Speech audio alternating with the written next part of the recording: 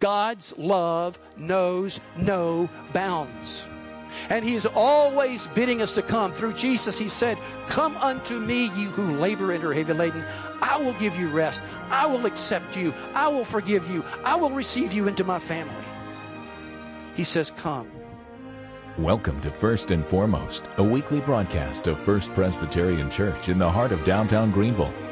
Senior Pastor Richard Gibbons invites you to join us as we study God's Word together and discover what is first and foremost in our lives.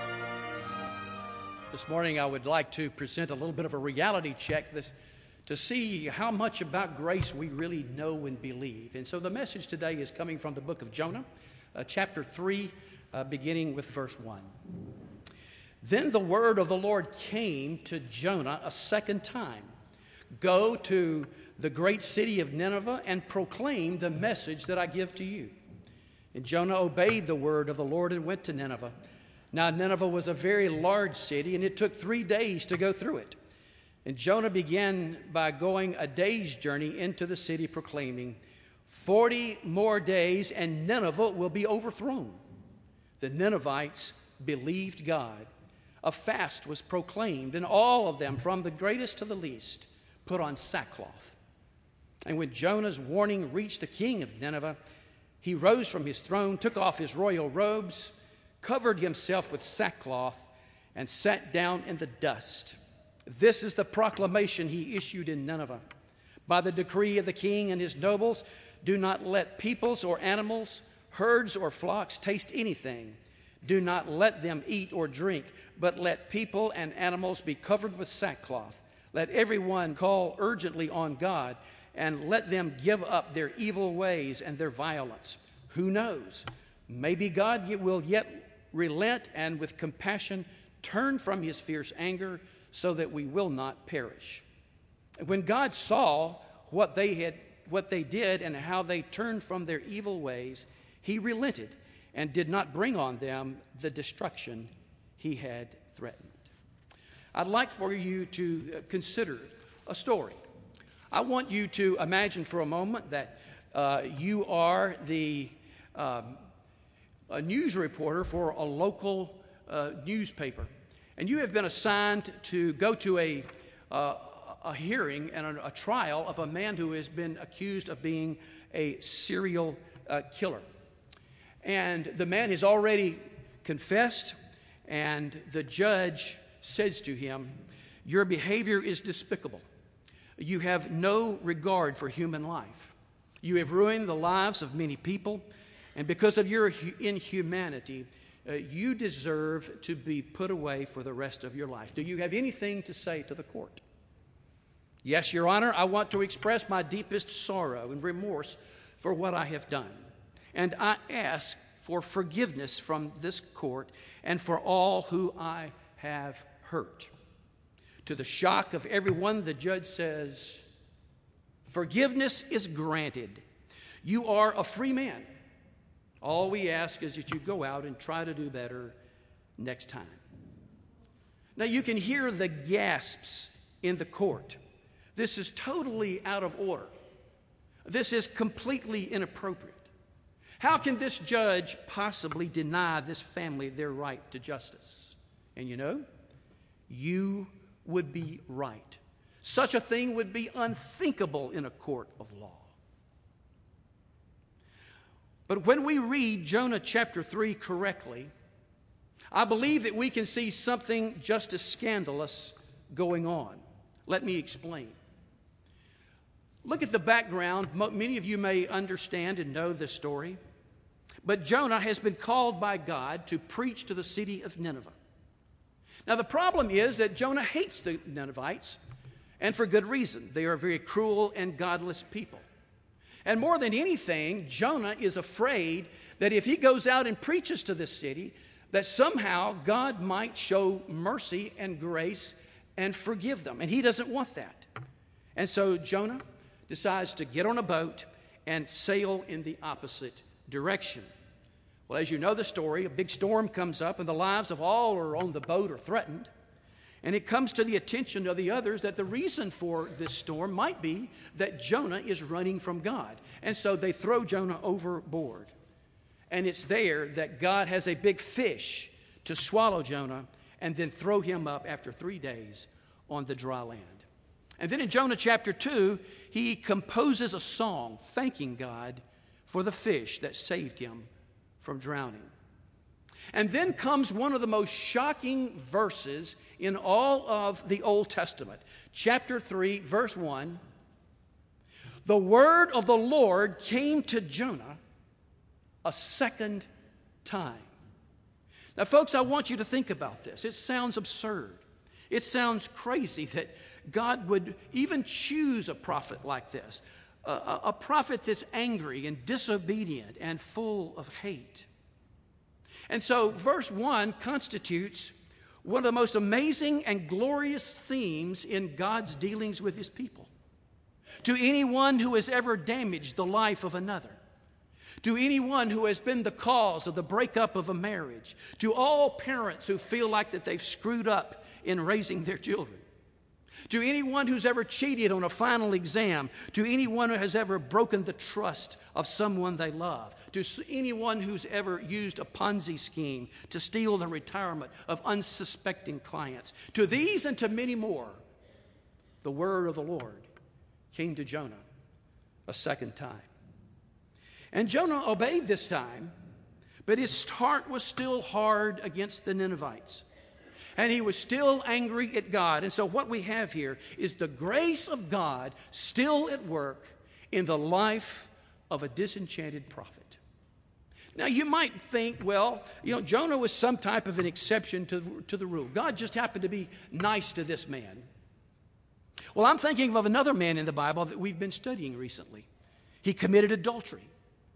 He devised an elaborate scheme to cover it up. And when that didn't work, he had the woman's husband killed. He made poor decisions that got many killed. His hands were so covered with wrongfully shed blood that when he wanted to do something for God, God refused to let him do it. So how is he referred to in the Bible? Here's what God says about him. I have found David, the son of Jesse, a man after my own heart. And I want to say, what? Are you kidding? David, the adulterer? David, the schemer? David, the murderer? This can't be right. And then to add insult to injury, in the 26th Psalm, David says, "Oh, vindicate me, O Lord, because I have lived a blameless life. I have trusted you without wavering." I want to say, no, David, no, you haven't trusted the Lord without wavering. You haven't lived a blameless life. How can such things even be put in the Bible? Because grace is scandalous. Grace forgives. Grace restores. And I believe that these things this passage, especially with David and with Jonah, are put there because God knew that we would somehow try to find the limits of grace by our sinfulness and refuse to see that grace is shocking. And if it doesn't shock you, you probably don't understand it. There was another prophet. His name was Jonah. Jonah was involved in a scandal. God said, go marry a woman of the world, a loose woman, a prostitute. Go love this woman. And by the way, Jonah, when you do, she's going to break your heart. And here the prophet of God goes out and marries a woman of the world. And she indeed breaks his heart and leaves him. God says to Jonah, go get her again. Go marry her again. And he goes and finds her on the slave market. And he pays the price to redeem her and bring her back. And then there's the story of the prodigal son.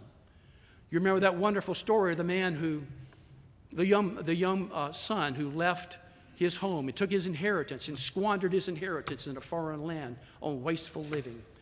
But he came to himself and he came to his father. And the beautiful picture of the New Testament is the father there with his open arms saying, come, son, you were dead, but now you're alive. Join us in a feast. But the older son is over on the side. He's angry that his father forgave him and received him back. The older son missed the party because he put limits on how much his brother should be forgiven and accepted. And then there's Paul with his scandalous past, the man that was a persecutor of the church. He writes, "For I am the least of the apostles, and I do not even deserve to be called an apostle because I persecuted the church of God. But," Paul says, "by the grace of God I am what I am, and his grace to me was not in vain." So you see, Jonah is not an exception to the way God works. He's an example of it. But I want to point out there's a second strand of thought here that illustrates this wonderful idea of the greatness of God's compassion, and it is God's heart for sinners. You see, of all the likely recipients of the grace of God, Nineveh would have been close to the bottom. These people had no respect for life, no regard for God, nor anything spiritual. But it is here that one of the great revivals of the Bible takes place. You see, and I know this is hard for us because sometimes we have this kind of smug faith that believes that God loves us because we've got it all together, or because we live by a higher moral standard, or because we are more interested in spiritual things, or any one of a number of other reasons. Well, I see here three ways in which God's compassion is shown and demonstrated to Nineveh. First of all, he calls Nineveh a great city.